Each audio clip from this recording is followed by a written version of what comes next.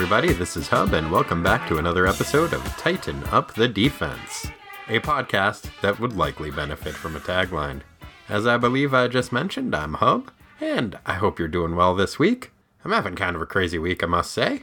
I turned 40 the other day. Highly recommend it. It was a nice time, but then dealt with the subsequent hangover, which was, a little bit less fun. Then I went and paid my taxes and talked to an accountant, which made me feel very grown up. What made me feel slightly less grown up was, at some point, my accountant used the term usury, but he pronounced it funny because he said it ursery. And I thought to myself, that sounds like it's bears that are money lenders. And then I just had a fun little time in my brain thinking about money lending bears and wasn't paying attention to what he was saying. And then finally thought to myself, wait a minute, why is my accountant using the word usury? No matter how delightfully he's pronouncing it, that's probably not a good thing. But by that time, it was too late. I was lost in my own little adventure where bears were lending me money at illegal rates. It was fun. The other thing that I thought of, just to, let you know where my head's at and kind of provide a pre-apology for this show, because this is how my brain's working right now. Corey was also celebrating with me the other night, so we'll see how this show goes. Yeah, the level of joke that has been delighting me is, hey, if they open a Flintstones restaurant, I hope not everybody gets the Bronto burger and that giant rack of ribs that tips the car over. Because I bet sometimes people would really enjoy some Yabba Dabba stew.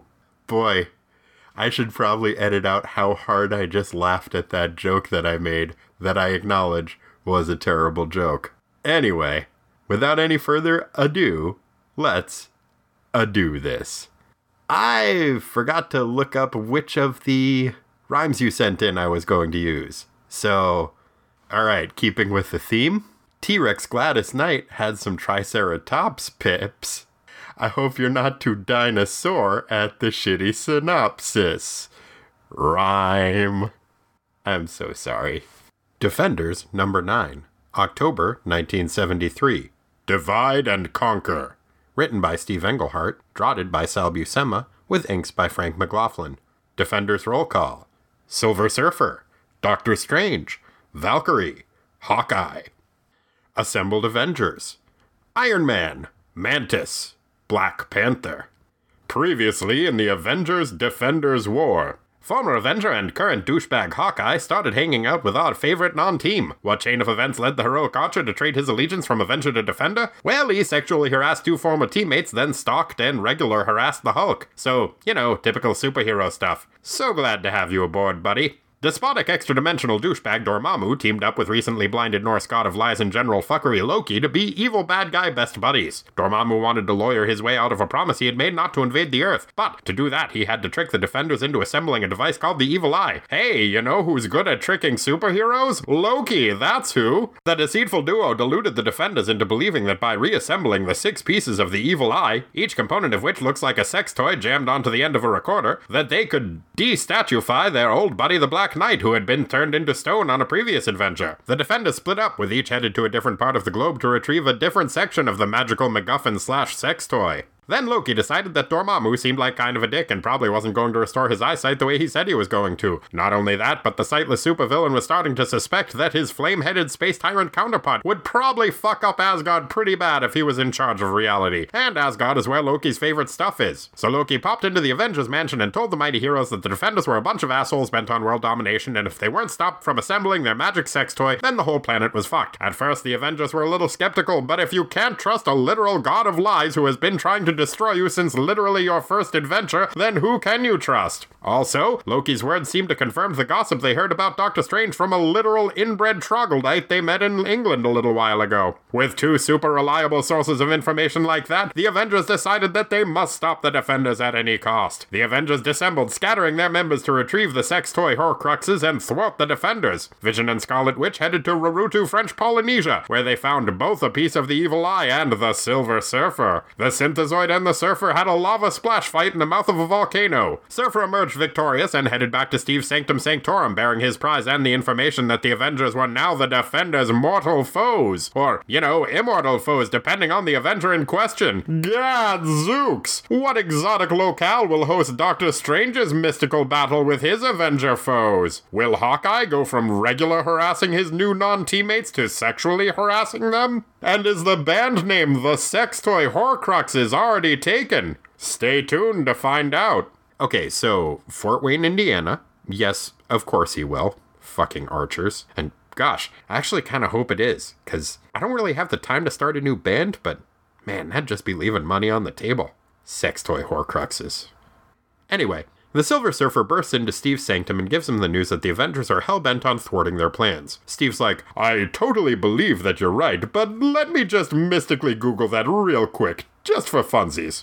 A brief consultation with the Eye of Agamotto reveals that the Avengers have recently had Loki over for a visit, and that one of their new members, the Swordsman, used to be a supervillain. Good enough for Steve, who doesn't just jump, but levitates to the conclusion that the Avengers are now evil and being mind-controlled by Loki. Fair enough. Doc Strange sends out an astral telegram to his non-teammate saying, Hey, you know how you're going as fast as you can to retrieve those mystical sex toy Horcruxes? Well, go faster. Oh, and also the Avengers are probably going to try to kill you. Okay, bye. Steve's mystical nagging reaches Val and Hawkeye as they are arriving in Monterrey, Mexico. Hawkeye is confused because even though he resents the heck out of the Avengers for not giving him the sexual attention he thought he was entitled to, he didn't think they were actually evil. Which is a pretty big step for Clint. Then he grabs Val and kisses her against her will. God damn it, Hawkeye. What the fuck is up with superhero archers? Maybe there's something about the type of guy who's drawn to using phallic visual metaphors as weapons to compensate for his lack of powers? Okay, that actually makes sense. Either way, fuck that guy. Val takes a swing at the amorous overcompensator and calls him a chauvinist pig, because Valkyrie is fucking dope and Hawkeye is a chauvinist pig. Then she flies off to Bolivia and says that she'll pick him up on the way back. Clint starts waxing nostalgic about other women he's forced his affection upon when he happens to glance skyward and sees that old shellhead himself, Iron Man, is flying into town. Iron Man, aka billionaire industrialist Tony Stark, heads straight to the local branch of ITT Tech, figuring that if any bizarrely high-tech cosmic sex toys had popped up in the area, they would have been the first to know. Sure enough, Tony's hunch paid off. It turned out Professor Martin Figueres has been studying a piece of the evil eye that popped up in the mountainside outside town. Keen. The good professor hands the American superhero the artifact, but no sooner is it placed in his ironclad gauntlet than a boomerang arrow with a retrieval claw for an arrowhead smashes through the window and snatches the prize from Tony's grasp. I wonder whose handiwork that could be. Yup, it's shitty old Hawkeye. The belligerent Bowman shoots a bunch of exploding arrows at his former teammate. Each hero thinks the other is an asshole. Guess what, guys? You're both right. The two go back and forth a bit. Clint pours some acid on Tony's head, which Tony fucking hates. Tony pins Clint down with some repulsor rays, which Clint fucking hates. Things look pretty bleak for the shaft-slinging sexual harasser, but with his last ounce of strength, he releases a magnetic arrow that throws Iron Man's aim off, causing him to shoot off a repulsor ray that destroys a nearby apartment building. As Tony flies off to rescue the building's terrified tenants, Hawkeye heroically slinks off with the evil eye to heroically hide in the forest until his hated enemy finishes rescuing the civilians that Hawkeye nobly endangered. What a guy. So glad he's on our team. I'm sorry, non-team. Meanwhile, in the far-off, strange, and eldritch land of Fort Wayne, Indiana, Doctor Strange flies over a field of corn in search of the sex toy Horcrux that his mystical powers inform him is nearby. Then he sees it sticking out of a cornstalk and picks it up. Oh, that was easy. Now he can just fly back to New York with it and the issue's over. Kind of short issue, but that's cool. Maybe we can have a backup story where we see what Wong does on his day off. No, wait, sorry. For some reason, Steve doesn't just fly off with the eye. He senses that two Avengers, Mantis and the Black Panther, are nearby, presumably seeking to foil the mage from making off with a malevolent MacGuffin. But why doesn't Steve just fly off with his prize anyway? Because... well, just because, okay? Instead, Steve decides to use his power as the Earth's Sorcerer Supreme to dress up as a middle-aged lady and buy a bus ticket. Yeah.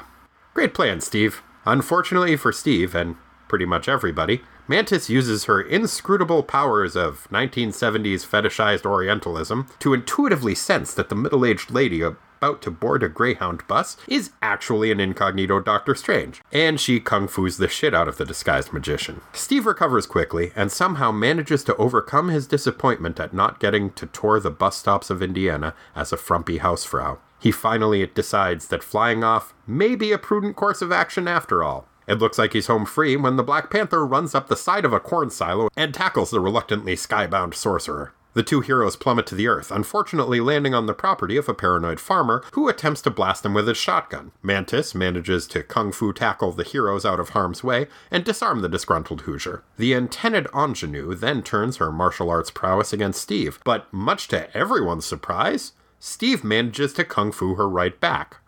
Huh?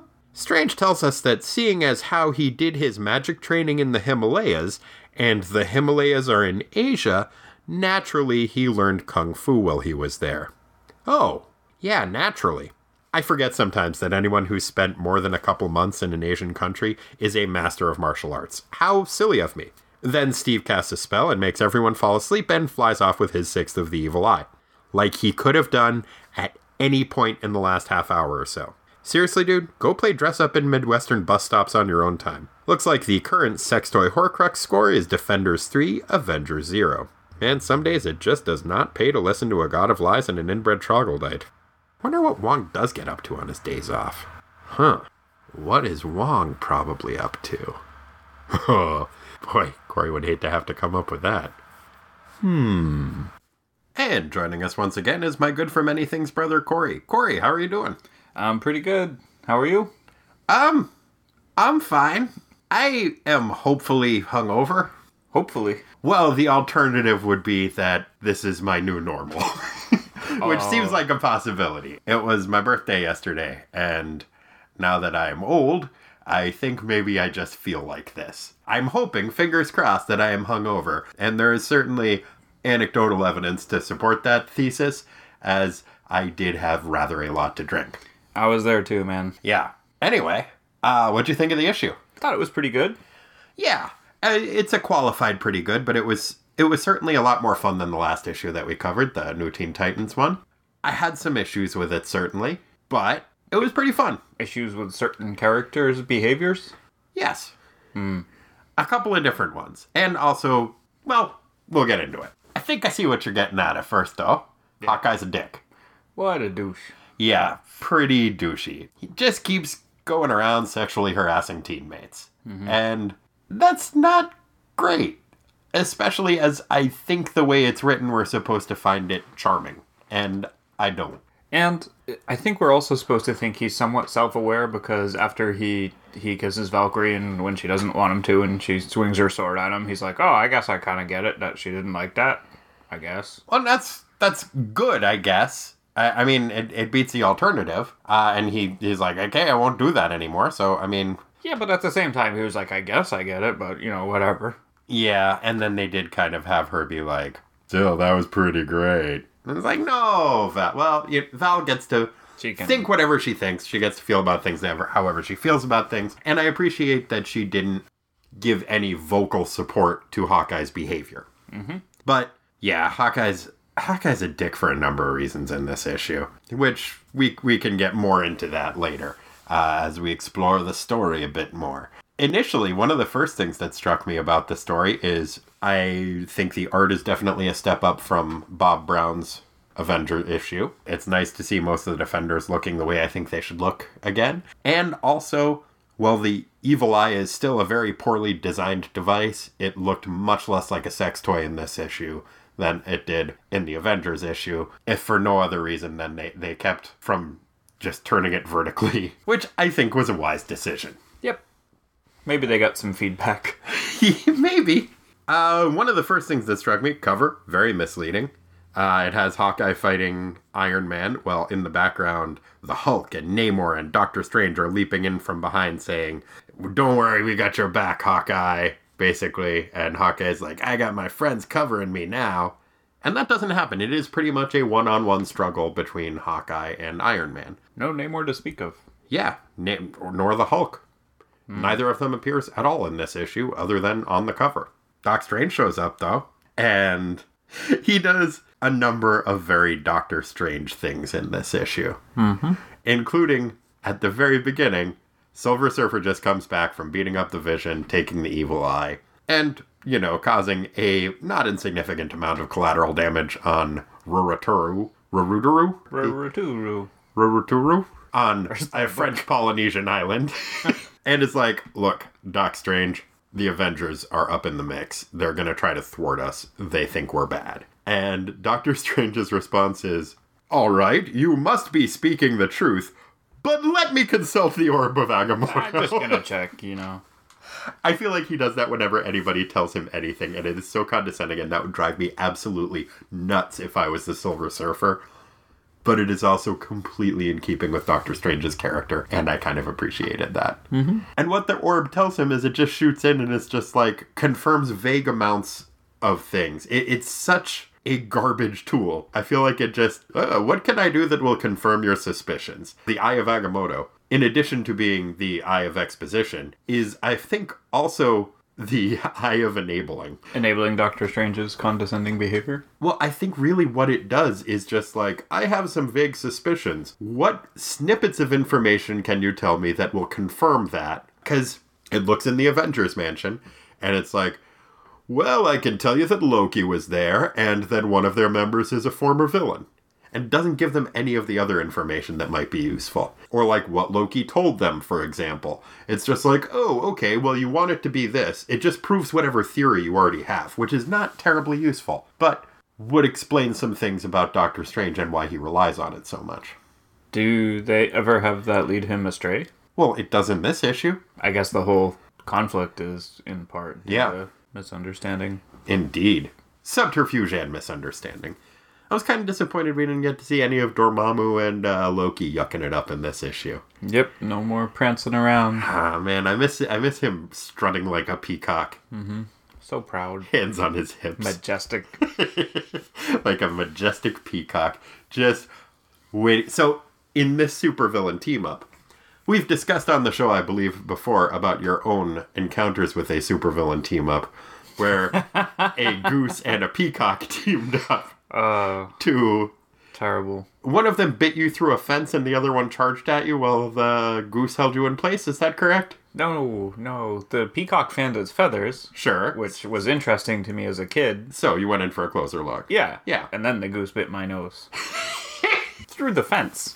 Yeah. The chicken wire is almost exactly the same size as the goose head. It's amazing. Do you think they had it planned out? Maybe they had to have practiced. I think they do. I really think this was a supervillain team-up. It was like a snake striking. So Deadly in accuracy. that scenario, clearly Dormammu is the peacock because he likes to strut like a peacock. Yeah, Loki is the goose. Loki's the goose. Yep. Makes me like Loki less. Yeah. And I already wasn't crazy I bet that about was that the guy. fucking goose's name, too, because this was like hippies in New Hampshire. I bet they're like, yeah, he's the trickster. Ah, man. So, here's another thing that comes up in this issue that relates to Norse mythology, or Norse mythology as it is portrayed in Marvel comic books. When Hawkeye and Valkyrie, when they get to Monterey, everybody exclaims things in Spanish at them, which my grasp of Spanish is, how you say, non-existent. But I think I got a pretty good idea of what they were saying. You can correct me if I'm wrong about Let's this. do this. Let me read the Spanish and you give me your translation. Okay, that sounds fun. Okay. Caramba! Un caballo con alas y dos personas fantásticas. Okay. Caramba means, hey, I'm Bart Simpson. So he's saying, hey, I'm Bart Simpson. And there's a flying cowboy and two fantastical people. That is pretty close. Yeah? Yeah. Is a flying horse? It's a horse with wings. Okay, a horse with wings and two flying people. And two super. Oh, sorry. superheroes. And two people that are two fantastical beings. Like two superheroes. Okay. Okay. Yep. He goes on to say, Nunca beberé tequila antes de la noche otra vez. I must have had one too many tequilas last night? Close. I would translate it more like, I'm never day drinking tequila again. Oh! That's good, because I was worried that seeing two superheroes on a flying horse was a symptom of a hangover. And I hadn't experienced that today, which would lend credence to my previous theory that now I am just dumb and this is what being old feels like. Nope. He's just he's strong deep in the depth of a tequila dream. Okay. Good to know. Mm-hmm. And then the other guy says... ¿Qué pasa aquí? ¿Qué quieren ustedes? And that means, what's happening here? Where am I? Close. Very close. The second one is, what do you guys want? Oh, that's fair. Mm-hmm. Okay. Now, what I wanted to get to is, Hawkeye then says, knew I should have taken that second semester of Spanish, which was actually kind of a funny thing for him to say, I thought. And then Valkyrie goes, oh, this must be Spanish. Since I was created by the Enchantress, I only speak English. Now, I love the idea that in the Marvel Universe, well, because I was created by an ancient Norse person, clearly I only speak Elizabethan English, like the ancient Norse gods did. I see where you're going with this. Here's a little bit of a logic problem. Yeah, but whatever. There's a number of logic problems with Valkyrie in this issue, because we once again see that she has the memories of when she was the Enchantress, sort of, sometimes, and sometimes that affects her thinking, and other times it doesn't.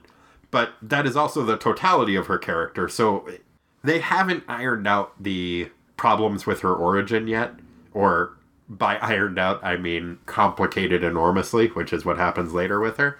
But it's still fairly complicated, and it's tough to figure out what's going on with her. But she does say something that I really enjoy. Right after Hawkeye says something that I really enjoy, Doc Strange appears in the clouds like the sun in Teletubbies.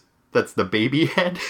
I feel like I should know what that means. I mean, I know what it means from context, but I never have seen this. Oh, you're missing out. It's a fantastic program. Okay. I've never actually seen it either. Oh.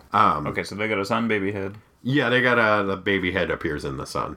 But in this case, instead of a baby head, it's Doc Strange. And he's like, hey, the Avengers are a bunch of dicks. They're gonna try to keep us from getting the evil eye for some reason. I think Loki's fucking with them. Anyway, I'm going to Indiana. I'll see you later. Hawkeye's response is, Avengers? The Avengers? I'll admit they're acting all weird, but... And then Val's response is, but nothing. If Steven says they're after us, it's true. I hate the Avengers anyway. Yeah. I really like that. And then he points out, you've never met the Avengers. The rare voice of reason. Yes. That's the that was a different person pretending to be you, but that wasn't you. But you also have that person's memories, even though that person didn't exist. That's where it gets complicated. I feel like, though, it's also a convenient thing for when she does or says something that Hawkeye doesn't like. He's just like, oh, that's just the Enchantress talking. Well, and that is clearly what he says later when, after he kisses her against her will, and she punches him and calls him a chauvinist, filthy chauvinist pig, which, yeah. Mm-hmm. He's like, that's the Enchantress talking. She always speaks in cliches. But okay, I guess I will briefly stop sexually harassing you. Crazy lady. Yeah, he's a piece of shit. But you're right. I think it does make sense that is... And that is how generally I read it, but also she really had never met the Avengers before. So... He had a point. In that one brief context, yes, he did. Other than the ones on his arrows, am I right? No. Oh, God. What's happening, Corey? It's okay. The bad jokes are kicking in. I don't have any children. I'm just old. Yep. And, Corey, I've been meaning to ask you this. Who are those two superheroes on a horse with wings? What do you mean? Oh, I'm probably just hungover. Oh. No, that's when you're actively drunk that you see them. Well, it's not really an either or right now, Corey. That's true. The old hair of the dog. Indeed. That hairy dog. So, I have a question. Yes? On page 3, is it because of the Orb of Exposition that... How does Doctor Strange know where to go? Silver Surfer busts in and... Well, they had previously known all of the locations of the different eye parts. And so that's how he knows where to go to fly to... Yeah, remember Fort Wayne, Indiana. He had already decided he was going to go there. Oh, okay. He doesn't explain why he... He just knows which cornfield it's in? Yeah. Well, I mean... They had some magical way. He's got magic. Yeah. And that part didn't bother me. They all knew where to go. Like, I knew they had a general idea of where They to know go. which city everything's in, so I think they just go to the city and start poking around. That's like what Mantis and Black Panther were doing. Yeah. I felt bad for they're just like walking around in a cornfield. They're like, man, we're never going to find this thing. But it did kind of bother me that they did send the only two non-white members of their team together, but that they're like, everybody else is on a solo adventure. I guess the Vision and Scarlet Witch weren't, but they're a married couple, and also she didn't do anything. But they're all breaking off individually to fight an individual battle, and then they take the two only non-white members of the team and are like, yeah, together you guys are probably like one person. That's kind of shitty. Yeah, and I was surprised too that they, like, we know Hawkeye, he admits, he's like, I'm the weakest. Yeah. But they have him fight Iron Man, who's not at all the weakest. He's No. described as like the second most powerful. Yeah, I would argue that probably the Swordsman is the weakest, and they sent him off on the Avengers sent him off on his own to Bolivia because he's like, yo, Bolivia won. I like the powder. That's my swordsman accent. That's a very good Swordsman accent. That is exactly what he sounds like. It's because he has that little mustache. Yeah. Believe me, I know. Okay. Yeah, let's talk about Doc Strange's battle with Black Panther and Mantis. Why didn't he just zap them at the beginning? Or just take the orb and fly away? He's like, oh, well, I can't be invisible and fly at the same time Therefore, right now. He has been invisible and flown so much in the past. And yeah, I don't know why he did do that. So he's wanted to dress up as a Midwestern lady. Yeah, maybe that was unrelated. Because was his plan to just take the bus back to New York? Or just away from the Black Panther and Mantis. And Mantis? Yeah. But like pretty slowly. Like he's got a cloak of levitation. Well, I've got the eye. They're on foot. Whoop, up to the clouds. And then back to New York. That makes perfect sense. Or he does have some kind of bullshit like, well, I can't fly and be invisible at the same time. Which reminds me of that one episode of Thundercats that I saw in college. There was a thing in that which was as Tigra was heading off on his adventure, somebody yelled at him, remember, you can't turn invisible when you're underwater. And wouldn't you know it, that came up later in the story. Oh. It's the same kind of thing. Just like, oh, well, let's throw this limitation on here for no apparent reason. However, if they had not done that, we would not have gotten to see Mantis violently kick an old woman under a bus. Which I really enjoyed. Yeah, that was Black really Panther is just like, Mantis, what the hell are you doing? That's so rude. We don't know each other very well. We're new coworkers. We go out on our first mission and you kick an old lady under a bus? He's really surprised. Understandably so. She's just like, I know what I'm doing. Just trust me. I know what I'm doing. She kind of knows what she's doing. I don't think she's as good at Kung Fu as she thinks she is. Because I can't believe that Doctor Strange is that good at Kung Fu. I do not like the idea that Doctor Strange is that good at Kung Fu. And then he just offhandedly says like, well, I did live in the Himalayas, so of course I learned Kung Fu. That's an Asian place. Yeah. Fucking Doctor Strange. But also, so I already referenced the Thundercats, but it reminded me of a different cartoon trope of my youth, which is Voltron. Oh. I never understood why, okay, when they form together into the lion, it's super powerful. Just stayed the Just lions. I'm sorry, they're lions. But yeah, when they form together robot. into the giant robot from Yeah. the individual lions, it's super powerful, and then they just step on whatever they're fighting. Why not form Voltron right away? Why doesn't Doctor Strange form Voltron right away? Just be like, oh, I didn't want to do this, but now I'm using a spell and you're asleep. And then fly off. Because nonviolence. Oh, you mean like when he tries to karate fight? He tries to avoid getting karate chopped. And only 3 people have ever been able to elude her so far. I wonder if she keeps a running tally as she goes on, and if it's like a new person every issue. And so like half a year from now, it's only 27 people have ever been able to elude my karate chop. That would start to erode your confidence. I would think a little bit, but I don't get the impression it would as much with her. There was also a pretty fun reference in here to a comic book that I like that was coming out around this time called Beware the Claws of the Cat. It's when Black Panther and Mantis show up. When you said that, my brain heard it like CLAUSE. Yeah. Yeah. I don't know why. No, that's what it is. It's a lawyer comic book. The cat It's has about a cat that's a lawyer, very, right? very tricky. You got to read the fine print when you enter into any kind of a contract with a cat. No, it was CLAWS. Okay. Like Santa Claus from the pro wrestling video game that I played once. Oh, shit. Are you serious? Yeah, he had claws. Oh, no. I can't remember what that game was, but I would not be that surprised if somebody told me about it. I think it was for the Intellivision.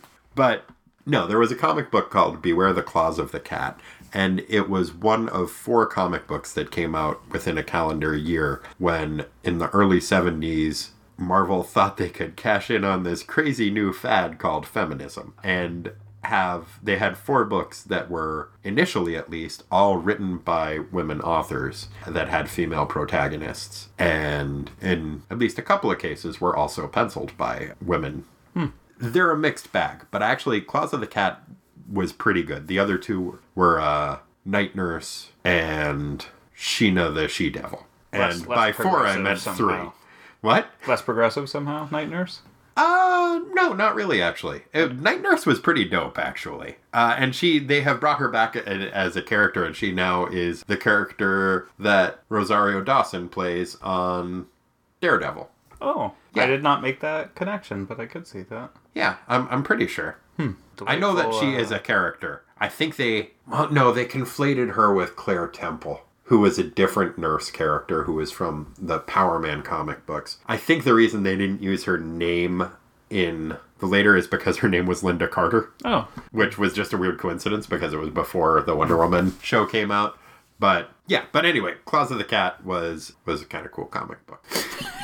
And then that character went on to become Tigra, who is not the one from the Thundercats. I'm so confused. I know it's confusing, I'm sorry, and it's not made less confusing by the fact that, as we talked about earlier, I'm dumb today. Yeah, me too. Sorry. It's not good that we're both... It's not ideal. Hangover handicap. But the character, the cat, went on to become Tigra, who got some kind... It's a complicated origin, but she became part tiger. She became a tiger woman.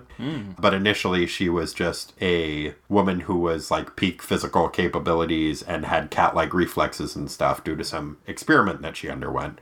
But then a different character, who became called the Hellcat, uses her old costume from when she was the cat. And her new costume, now that she's a werecat, is a little bikini. Oh. Yeah. But also she... has fur, so... Weird. Yeah. I don't remember why I started talking about that. Yes I do. Because there's a fun reference in it to that comic book. Where Black Panther shows up and the people are like, "A cat, man! I heard there was a cat person, but it was in Chicago and it was a lady." I was wondering what that was about. That's who he was talking about. And I like...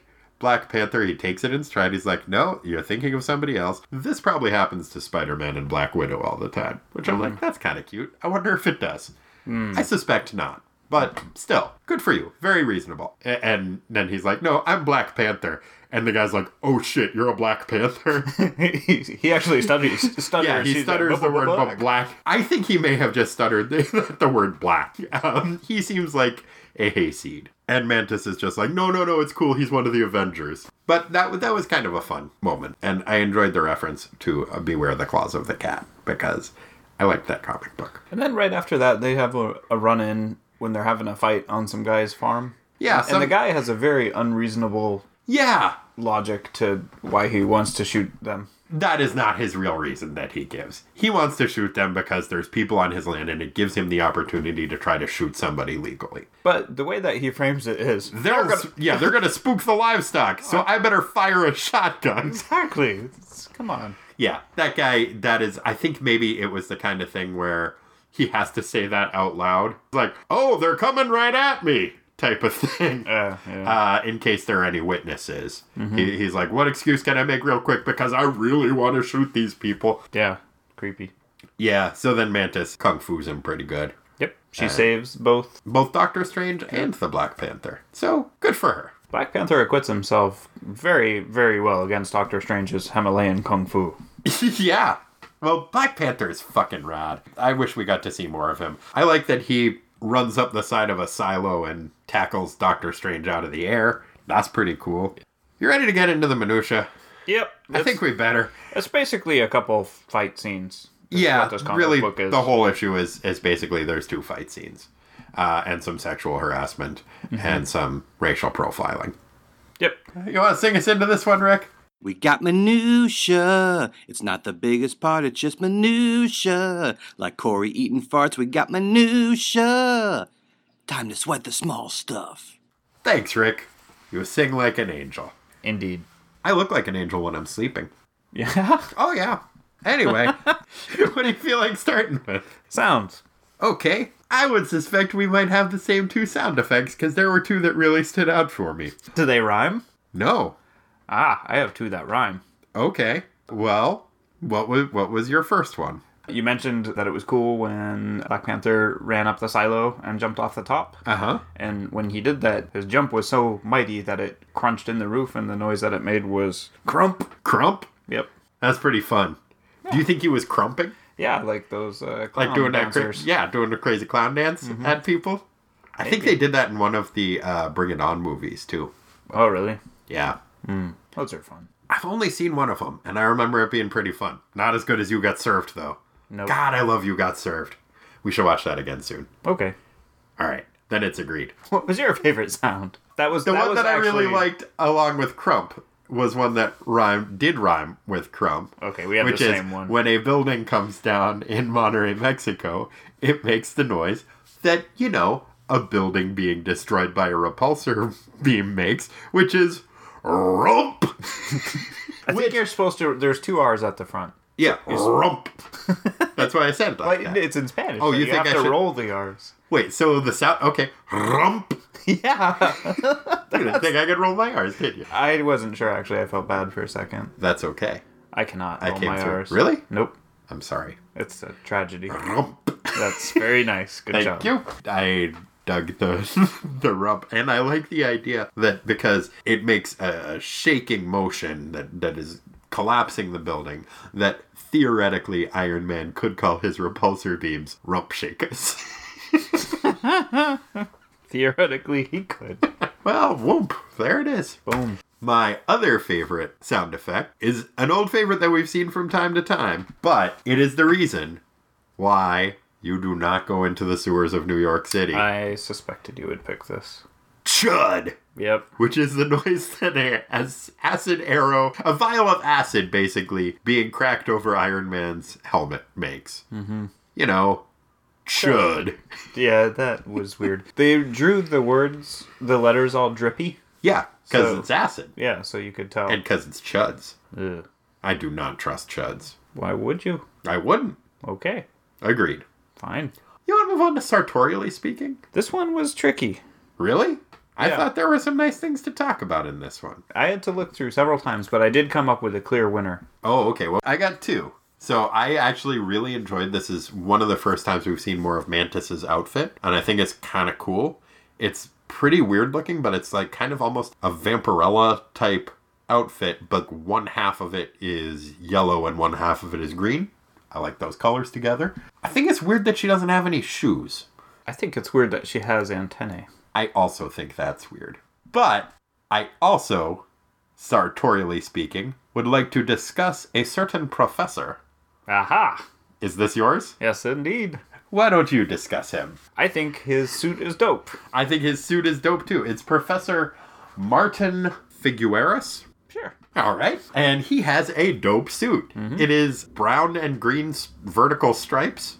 I guess depending on the print you're looking at, they also looked maroon in the one that I was reading. Okay, so instead of brown. So just green and maroon candy stripes almost. Mm-hmm. Yeah. It's a good looking professorial thing. Man, I like how professors dress.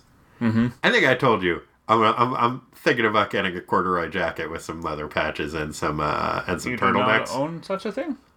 Well, I own that jacket, yes. Okay. I don't own any turtlenecks. I need to get you some turtlenecks. Yeah, and maybe some brown slacks. Mm-hmm. Like a cranberry colored turtleneck, or is that too funky? No, Corey, I'm very funky. I forgot. I I'm a very funky person. Yeah. And I really want just kind of like my stylistic go-to to be Donald Sutherland in the early 70s. I can see that. Okay. Like, I think that's a good look. I'm not sure if I've mentioned this on the show, but currently I have a handlebar mustache and shoulder-length hair, which is a relatively new look for me. And I got my license recently, because I got it renewed. And I was like, oh, I look like I should be playing bass in a Foghat cover band. And I kind of like that. You should get a bass. Yeah, and learn how to play it. Mm-hmm. Or learn how to play one song on it anyway. Yeah. Slow Ride. Yeah, well, Probably. that's their only song. They have a lot of songs, but if you're in a Foghat cover band and you don't know how to play Slow Ride, Get out of you're town. not going to last very long in this business. No, not even if you're America's Songbird. Oh, not even if you look like an angel when you're sleeping. So, yeah, sartorially speaking, that's a nice little jacket Martin Figueras has. Mm-hmm. I'm sorry, Professor Martin Figueras has. What? And I had some trouble finding this one. What was your I just gotta be a sucker? This, I'm kind of grasping at straws here. Understandably so. It's at this point in the story, the wheels have all been set in motion. So everybody's just kind of acting out their role. So it was tough for me to find one. And I had to do kind of a stretch as well. What was your stretch of an I just gotta be a sucker? So my stretch was, like, we know Doc Strange does have to go have his fight scene. But Yeah. on the other hand, he's been more than happy to hang out at home and protect the statue. I agree. And he also is like, no, this statue has been my responsibility from the beginning. Why? You didn't turn the Black Knight into stone. You didn't involve him in that adventure. You actually kind of rescued him. I'm in charge. Yes, he's the real Charles in this situation. Yes. Yeah. So that But him seems- being in charge makes sense, but he can be in charge from his Sanctum Sanctorum. When Silver Surfer is like, I'll go out there and help, there is no real reason why he's like, no, I'll do this. Like, It's important that I do this. Why all of a sudden Yeah. is he super motivated to go do his part?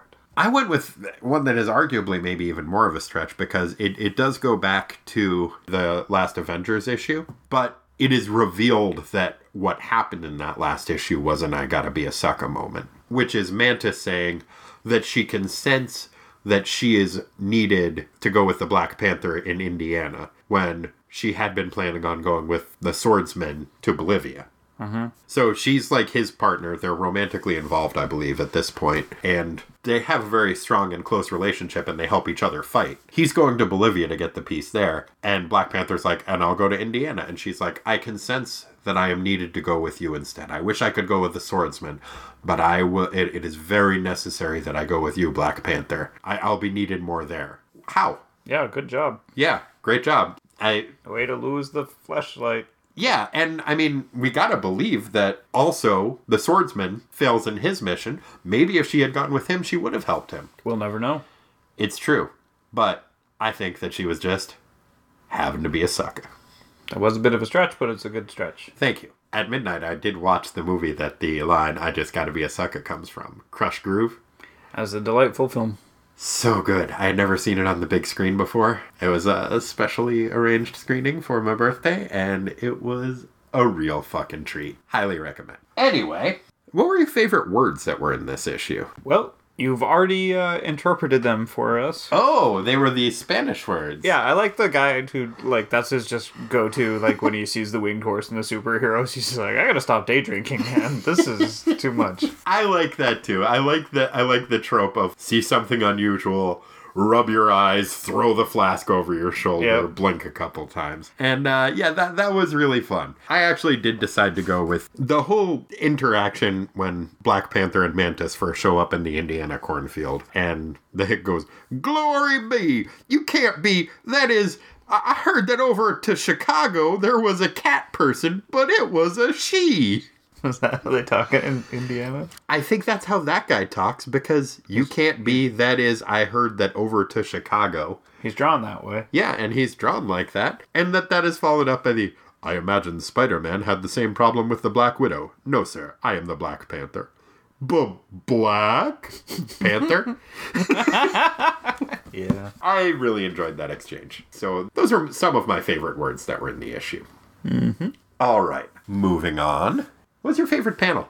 I had, I think probably a pretty clear favorite, but also a backup. Okay. Why don't you do your backup? Because I just had the one that I wrote down. The backup is on page 22, and I called it Strange's Escape. Ah. And it's after he's kicked under the bus by the mantis in his old lady disguise, and then he bounds away into the air. Is he still an old lady at that time? No, That's unfortunately. a goddamn shame. It really is. I would have liked to see a flying old lady. Yep. Maybe someday. Just that whole scene. My favorite immediately preceded that, and it was the mantis kicking an old lady under a bus. Well, Black Panther is like, Mantis! Yeah, that really cracked me up. Do that. That was just really funny to me. What was your favorite? I liked the opening panel where Silver Surfer is busting into Strange's That is sanctum. really cool looking. He's coming through whatever the mystical barrier is, and so it's the silhouette of the Silver Surfer, but his silhouette, because he's going through a barrier, I guess, it's like television snow.